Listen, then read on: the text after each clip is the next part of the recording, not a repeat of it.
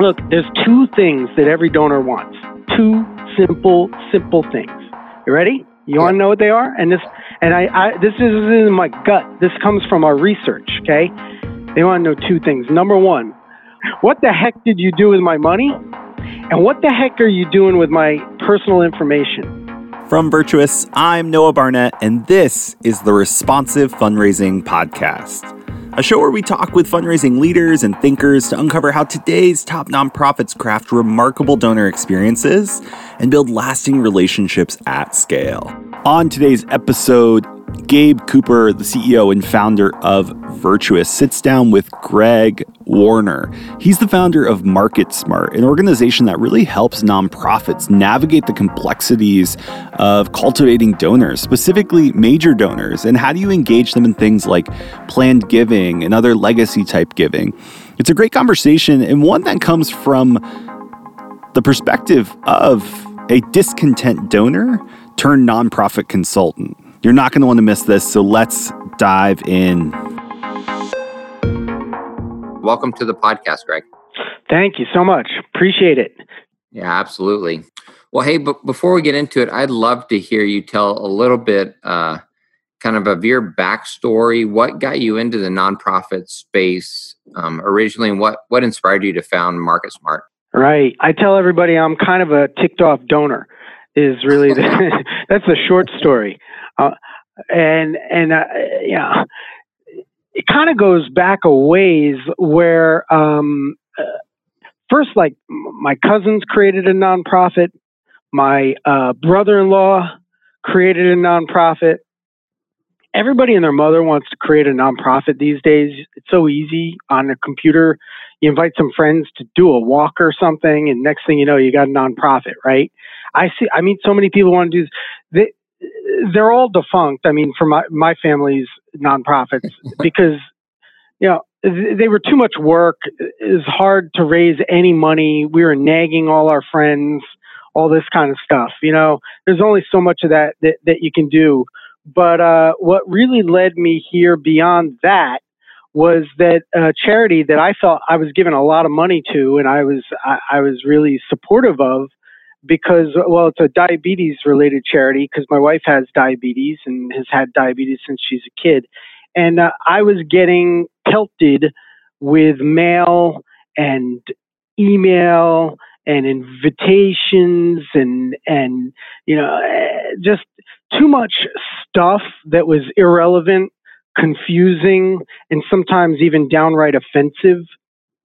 That one time I got something and I was like, this is it. I got to call them and ask them, what the hell are they doing here? And I got the person on the line. It was amazing. It wasn't easy, but I got her on the line and I asked her. And what I realized in that conversation was that she was trying to generate major gifts, really legacy gifts at the time. And you can't just generate a legacy gift, but she was trying to generate leads so she could talk to people about legacy giving. And what she was doing when I asked her, I said, is okay, so now that I understand what you're doing, does this work? Because she was sending out these newsletters and it was all jargony and it sounded like it was written by lawyers and it was just not good. And she was spending over $100,000 on that stuff. And I was like, is it working? She's like, no, it's not working. But she said, there's all these really smart consultants out there that speak at all the conferences and everything, and they have booths, and they're just so smart, and they know how to do it. So that's who we hire, and that's who actually made this one that got you ticked off. And I was like, oh, okay, yeah, they're real smart. I got it. They weren't smart. I don't know what. I think they were all just sort of following the leader of nothing into a pit of hell, and they're like living in a vacuum echo chamber of stupidity. So there, I got mad. That's great. Yeah, I love that story. It's funny, we didn't talk about this before the podcast, but my wife has type 1 diabetes, had it since she was 11, and that's been some of my most frustrating moments, right? Because diabetes is a great example, something that affects you in a very, very, very personal way, right? Like it's affected like our health and how we think about our family, and it's very personal, right? And then you get something that couldn't be any like less personal, that's so institutional and seems to know nothing about you, that disconnect does kind of make you angry. It's like, man, this is a big deal to us. Why can't you talk to me like I'm a person? And so it's amazing that exists, but especially around diabetes, that's a great example. Well, and you're hard pressed to find anybody at the charity who really cares about the charity. I mean, they're there, they're gone. 2 years later, they're gone. I had someone visit me one time just because, and I was so happy she even called and she asked to visit. This is at another diabetes charity. And she came out and I gave her $1,000 just, she wasn't expecting it, but just because she came out, I was, and I never heard from her again. I looked her up on LinkedIn like 6 months later. She's gone. Yep. I was like, what is it? And here's the most egregious one. Now that you got me triggered. Okay. So not that first charity, but another diabetes related charity that we were giving to sent us and this will really strike a chord for you, but a few years ago, they sent us a mailer right before Thanksgiving, like a week or two before. And it was packed with these like, what do you call them? Recipes, Thanksgiving recipes, right? Yep. And they're smart. They're using the law of reciprocity. They're going to give us something, and then they have an ask. So we're going to fill out the form. We're going to give them money in return, and it like started at $250, $500, and $1,000. Because I gave them a good sized gift in the past.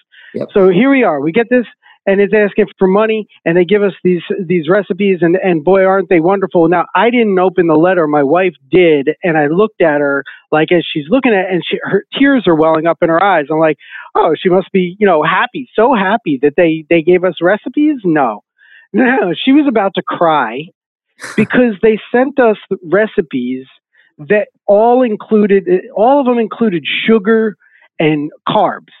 All carbs, stuff that she can't eat. And she's looking at me and she's like, I don't understand this. This is recipes that I'm supposed to cook for everybody but me. Like, it was awful. I was just like, to hell with them. I took them out of my will and that's it. Oh, that's hilarious. That's great. Yeah, I love that. That's yeah. So how on earth does that happen? Yeah. I don't know. That's great. Mind blowing, right? Mind blowing, but not uncommon, unfortunately. Just not uncommon. Yeah. Well, it is. Look, I should jump in and say because you're going to have a lot of fundraisers listening to this, and I don't want to. I might be a ticked off donor, but I'm not just trying to beat up on fundraisers. Yeah. I have a tremendous empathy for fundraisers. They're my best buddies. Yep. They're our customers. They work hard. Mm-hmm. They work hard often for less money than they would get in the private sector. Yep. They have to answer to a lot of powers. There's the donors. There's the major donors. There's the leadership of the organization. There might even be a founder that's separate. And then you've got the board of directors. I mean, you got all these people, and then the program staff, they need what they need. And then there's pressure on the fundraisers to do their job. They don't have the resources. They don't have big budgets. There's the organization's in a starvation cycle. Like, they don't want to spend money because they don't want to seem like they're spending too much money on fundraising. Yeah. And that's not fair. And the media has propagated that, making it that obscene for us to spend money on smart things. It's just so let me just turn that around and say, so some poor fundraiser, got put in a corner, and it was probably his fault or her fault that stupid mailer went out. But I get it. I totally understand. They're under too much damn pressure, and it's not like a regular private sector business, and it's not fair. Yeah, I totally agree. Well, listen, there's we've both had our foot, at least one foot, in the for-profit marketing space for the last, however many years. And there's been a massive shift in for-profit marketing. It's changed substantially over the last, we'll call it 15 years. And the nonprofit space has kind of been dragged behind it, sometimes unwillingly, but just because people's, like you and I as donors, our expectations change around marketing. So what kind of shifts have you seen in fundraising and philanthropy over time? And then kind of how do we think about, do we have to just overhaul everything to get caught up from a marketing perspective? What do we need to do to sort of catch up? Yeah. So just to go up at the top first, the leadership needs a big change in mindset, and that includes the board. And a lot of board members, unfortunately, are too old to really understand marketing and how it's changed. Now, they understand it in the fact that they don't like being pelted with stuff. Yeah. Right? They know that they don't like it, but the old way of doing things 10, 20 years ago was that, you didn't like it, but you just did it because that's the way it was done. And that's why, like, whenever we're sitting down for dinner, we get a call from like our alma mater or the roofing company or something. Yeah. And that old school way of doing things, and nobody likes it. And even though every board member, every leader, every fundraiser, nobody likes it, but somehow the private sector has actually made the change and looked at it and said, well, hold on, we could do inbound marketing, or we can call people at the right time when we know it's the right time, so that we're not offending everybody, but we're more of a customer service organization instead of a sales organization. Yep. Right? So what I've done in my book is I basically took the inbound marketing concept, which wasn't invented by me. It's, a lot of people have contributed to that. And I put my spin on it for the fundraising sector so that they would understand that the world has changed. I call it fundraising climate change. and that we need to behave differently, whereby less is really more. It's not about pounding people with spam or junk mail to try and eke out another ounce of blood, meaning money. But it's about capturing information about people and then treating them the way they want to be treated, and personalizing your communications so that they feel loved. And if they feel loved, they'll show love back. They'll give back in exponential measures.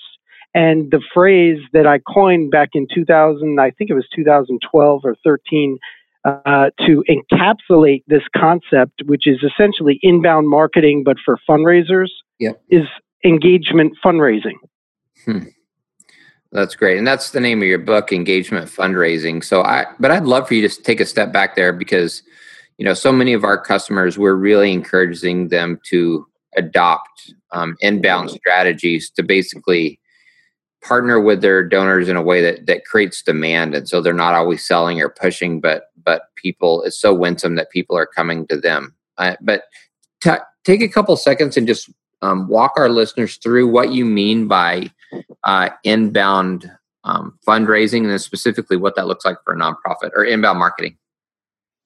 Yeah, so there are some components of engagement fundraising that just need to be understood. I'm not going to give them all away. I'll just touch on a couple of them because you got to get the book to get the rest of them. But number one is to recognize that there's an 80-20 rule in play. So if you haven't heard of the 80-20 rule, or the Pareto principle as it's known, it's that 80% of your revenue, and it's actually becoming more like 90% of your revenue, is generally going to come from just 10 or 20% of your supporters. It's a very small group. Okay. So of course you have to bring in supporters, and I'm not an acquisition fundraising person. Nothing that I talk about is about acquiring new donors. It's all about looking at the donors that you have, recognizing who deserves, if you will, the first class treatment. Who's in that 20% that can give 80% or more of the revenue, and who's likely to become that kind of person. It's based on capacity and passion. It's very simple. And you have to figure out who are those people. It's kind of like, I don't know, if you get on an airline, they're looking to figure out to a degree who's going to become the frequent flyer, especially in the first class section, right? That's who they want. They want frequent flyers in the first class section. So that's what we want. We want to find that, because one donor can make the whole damn organization for decades to come, generations to come. If you just find out that 10, 50 people and give them amazing first-class service. Okay, but next, another component is value, understanding the value proposition. So this is real marketing kind of geek speak. People are like, what are you talking about? Value, we ask them to give, they give. And it's like, no, you got to understand why each individual who has capacity and passion, what's really going on in their head, what makes them tick and makes them want to give. In my case and yours, for instance, with diabetes, it's because we live with diabetes, not you and me directly. Yeah. But believe it or I know you, if your wife has it, you're dealing with it. Mine's up in the middle of the night every night. She's got to go get juice. Her blood sugar's up, it's down. You're worried about having to go to the hospital. It's terrifying. Yep. And we live with it every day. So would you want a cure? You damn right. I'm assuming, right? Yeah, absolutely. Desperately. So that's the value. But you probably have other charities that you care about. Yep. And usually the simplest way to look at the value proposition is to first understand the donor's life story, because usually the nonprofit is going to have some kind of, this is why, it's always funny when someone calls me up and asks me for a donation or sends me a letter, and I'm like, wow, I have no connection to that cause whatsoever. Yep. Whatsoever. And they'll ask you, and I'm like, I can't believe it. I have people on LinkedIn because I have so many connections. Like some dude from Africa will say, "You send me money." It's like, what are you talking about? There's nothing in my life story that would make me want to give. And not only that, but he's moving too soon. So there's another part is you have to not only provide value in line with the donor's interests, needs, their life story, their passions, and their capacity, but you have to provide them with offers for engagement that will help people move themselves through the consideration process. This means it's a very long road to get somebody from a $10 donation or a $100 donation to a $100,000 donation, or to a person of average means who has no children leaving their house to the charity.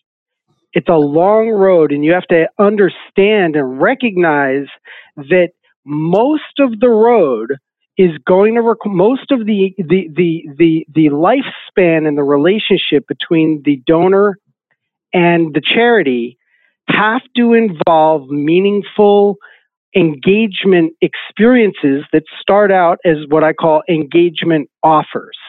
So that's an opportunity to download a checklist or click on a map or watch a video or sign up to advocate for some, and the list goes on. I mean, there's hundreds of things that you can do. Yeah. And you have to start aiming not for donations, but for engagement that provide value and build relationships, just like human beings, one-to-one, don't get married on the first date. Yeah. They offer each other invitations to engage and get to know one another, and reciprocate, become involved, help one another, and on and on. So I guess the only other tidbit I'll give away on that is that you got to treat people at scale like they are human beings, one-to-one. Yeah. Gosh, you're singing from our playbook right now. Sounds like you're reading off our website. But yeah, I mean, I could get a job there, maybe. If this ever gets a problem, there you go. You can give me a job. Yeah, that's great. Yeah, we talk about that so much, is that people ask us, because we'll do social media scraping, and we'll show people a map of who lives next to them. People say, "Oh, so you're posting stuff about your org on social media?" I'm like, no, we do this because unless you can know your donor first, then you can't build a relationship. It's like if you walk up to somebody at a cocktail party, it's the analogy I always use. You first start asking them questions to get to know them. And so you find out if they like bowling or basketball. Now you tailor your conversation around bowling or basketball. You don't talk about stuff they're not into. And now in today's day and age, we finally have the tools to do that at scale. Like we have social media, we can use people's geolocation, we can use wealth data, we can use predictive analytics. And so we can actually get to know people at scale, even with a few fundraisers, and then use things like automation to begin tailoring the right communication at the right time, rather than just blasting people about something they don't care about. And that, I love you don't ask to get married on the first date. That's exactly right. You know somebody, you build trust over time around the thing you're passionate about. So I get fired up about this. This is kind of stuff that makes us tick too. There's a day of reckoning that I think is coming to the charitable sector. Yep. And it's coming sooner than people might even think. And unfortunately, it's almost like a tidal wave is coming. Like you can't see that the water is rising, and then 10 minutes later, everything's just underwater. Yep. And you're like, oh my God, what happened? Well, I'm here to tell you that the earthquake already happened, and the water is rising, and it's coming. Okay. But you can build a boat. You can build a boat and you can float away. It'll be okay. Yeah. But if you don't build that boat, if you don't start thinking about this in the right way and start building the boat, then what's going to happen is those uber loyal donors who have been blindly following and giving money to your organization, are going to go away, and you're going to be left with the rest of them. You're going to be left with the baby boomers who lived through Watergate and trust no one, and the Generation Xers like me who lived through, countless Iraq wars and a million other things and trust less than the baby boomers. Yeah. And then you're going to get to generations Y and Z, and they trust even less than us. So, trust is the cornerstone of all relationships, whether they're online, whether they're with a charity, whether they're with a donor, a friend, whatever. And if you don't have trust, you got nothing. No exchange of money will ever occur without first having trust. Yeah. And this is the problem that's happening, is that here's the thing. So my company, I match dollar for dollar every donation that anybody in my company ever makes. Yeah. Okay. So, and I'm not saying that to puff out my chest. It's just that it's, and to a degree, A, it makes me feel good to do that. B, it makes my staff happy.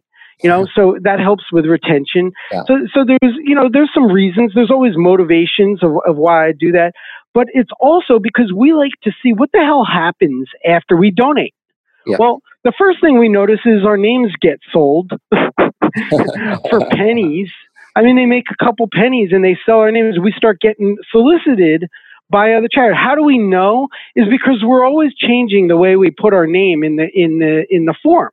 We'll do like an odd middle initial, or we'll spell our name wrong because we just want to see what happens, and we need to. I mean, they sell our name, and then we got. I won't say which organization. We got something today from an organization that we never even donated to. We asked around. Everybody was like, no, we didn't do that one. And we got this huge packet. I mean, it must have cost them dollars to send us this. I don't understand. Like, we don't even have a connection. Yeah. And they sent us a huge, expensive packet, and it was very confusing. Lots of stuff in there. Oh my God, a calendar and a this and a that. Yeah. Whew. So it just, I don't know.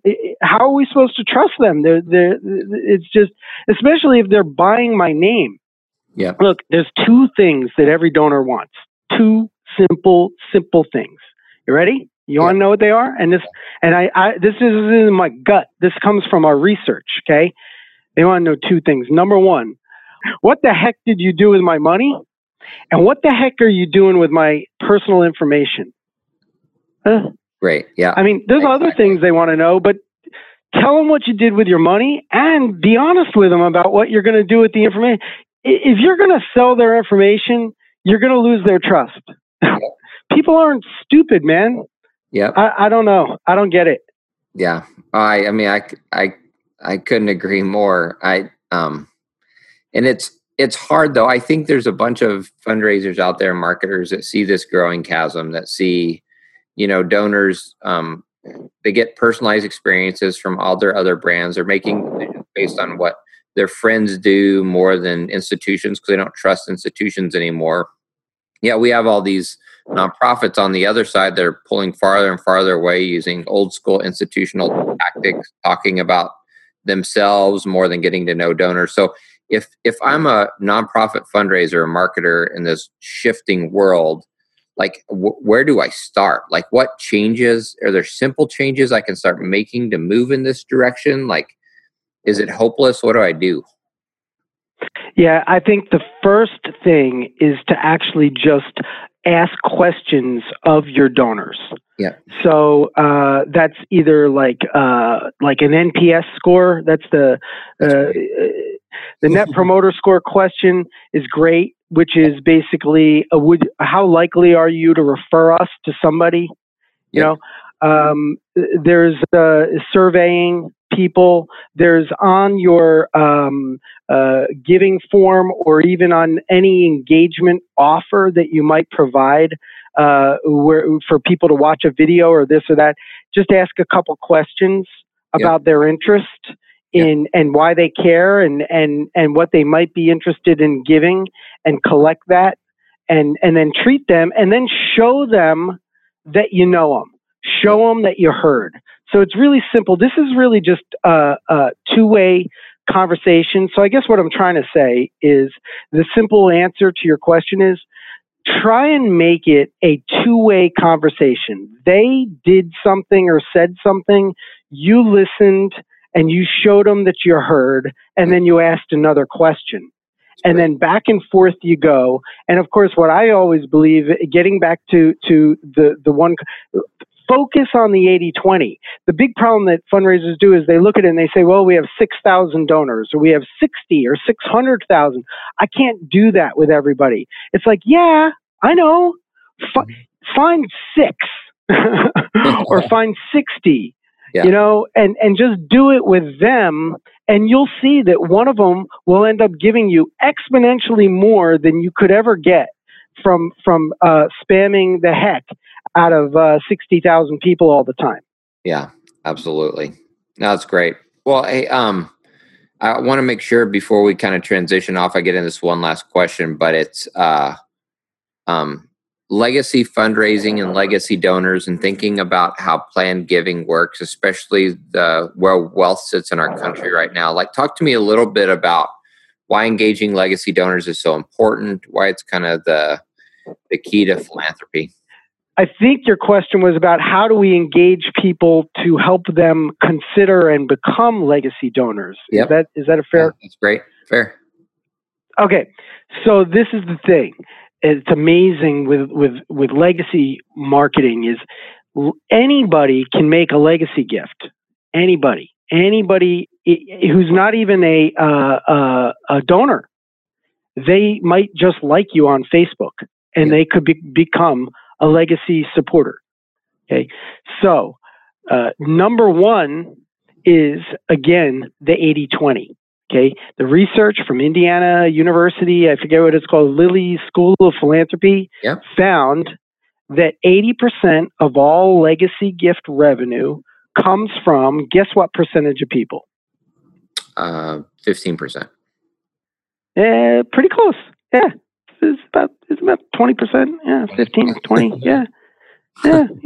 It's the 80-20 rule. Yeah. It always works, right? Yeah. That's right. So, of course, you can engage with and offer anybody in your list or who even remotely advocates or is a member or a Facebook like or participated in a walk, you need to engage with all of them to let them know, this sounds really ridiculous, let them know that you even accept those kind of gifts. Yep. Believe it or not, people are like, oh, well, I thought that was just the big charities that did that. I always get mail from that. I didn't know you guys liked those. It's like, yeah. So you need to let people know by offering them engagement opportunities. Now, here's the easiest way to do that is just tell stories. Here's a picture of Rick. Rick liked, he liked to go to the petting farm every day on the way home from work. And Rick left us a bequest in the amount of $3,500. It was what was left as beneficiary designation of his bank account. Yeah. God bless Rick. We all love Rick. Thank you to Rick up in the heavens. Yeah. That's an easy one. Don't always just show the one that's the rich person, because most people aren't rich, or most people don't think that they're rich. Yeah. So if you do this, even the person who's going to leave you $1 million house or is beneficiary of their life insurance policy or something that they don't need anymore because they don't like their daughter because she ran off with some criminal or something, who the heck knows what happened, right? So you want to make it that it's for everybody and it's okay. And then you'll get the big gift from people. Yeah. So that's but it's always about providing value and offers, and a lot of times it's just telling the story that somebody did it and how thankful you are. Yeah. And so on. Yeah, they have somebody to associate with. Yeah, I love that. And you're right. The other part is just telling people that it exists. I mean, planned giving and non-cash gifts are the two areas where it's just like it's out of sight, out of mind. And sometimes you just need to introduce somebody to the possibility and let them relate to it by seeing other people that have done it. And that's all you need. So, well, here's the way the Smarty Pants consultants do it. Yeah. They say, send a letter to everybody and basically say, when you die, will you give us your money? That's what it is. That's basically what it says. Yeah. I mean, it doesn't say it like that, but that's basically, and everybody reads it and they're like, oh, I get it. When I die, they want my money. So you know what the donor thinks is they think to themselves, number one, I really don't want to think about dying. That's not in my wheelhouse right now. So A, I don't want to even look at this. And B, you provided me no value whatsoever to encourage me to even consider this, because it's all about you and it's all about telling me I'm going to die. Yeah. Yeah, absolutely. That's great. Okay. Well, we're just about out of time here. I like to end on a couple of just kind of quick questions, if that's okay with you, kind of just fun ones, rapid fire style to end our time, if it's all right.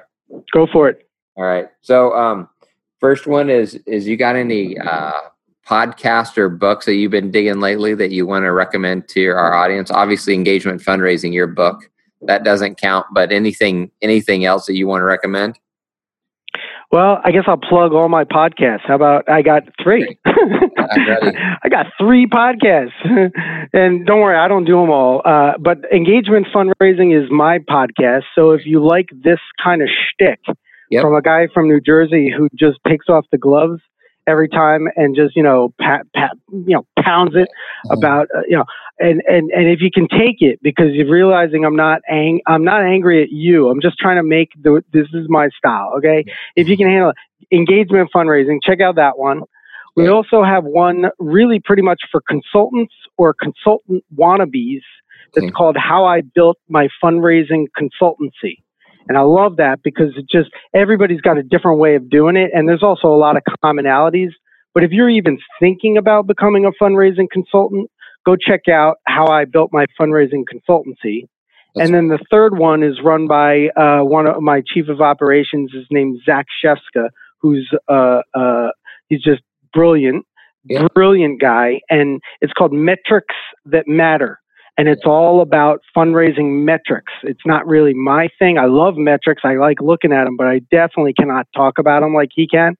It's not my thing. But if you're down with metrics and understanding every little nook and cranny about your data and your metrics and what really matters and what you really should be looking at, you should check that out. Yeah, those are great recommendations. And I'm familiar with Zach's stuff. That stuff is good, but just the practicality of becoming a fundraising consultant, that's great too. So that's perfect.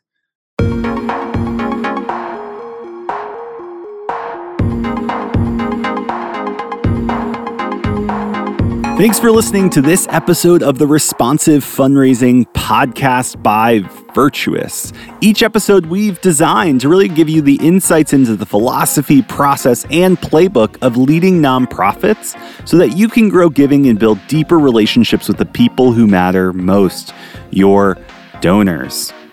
And if you want to dig further into responsive fundraising, we've actually put together an exclusive content pack just for listeners of this podcast. If you go to virtuouscrm.com/podcast, that's virtuouscrm.com/podcast, you can download a content kit that includes the Responsive Fundraising Blueprint, which outlines all of the strategies that are involved in implementing responsive fundraising. You'll also get the Responsive Fundraising Playbook, which includes 20 plus plays, which are basically strategies that you can implement today at your nonprofit to become more responsive and ultimately raise retention and increase giving. We'll also throw in a bunch of other resources and content that is going to be helpful for you as you think about how you're applying responsive fundraising at your nonprofit. And it's completely free. You can grab that at virtuouscrm.com/podcast.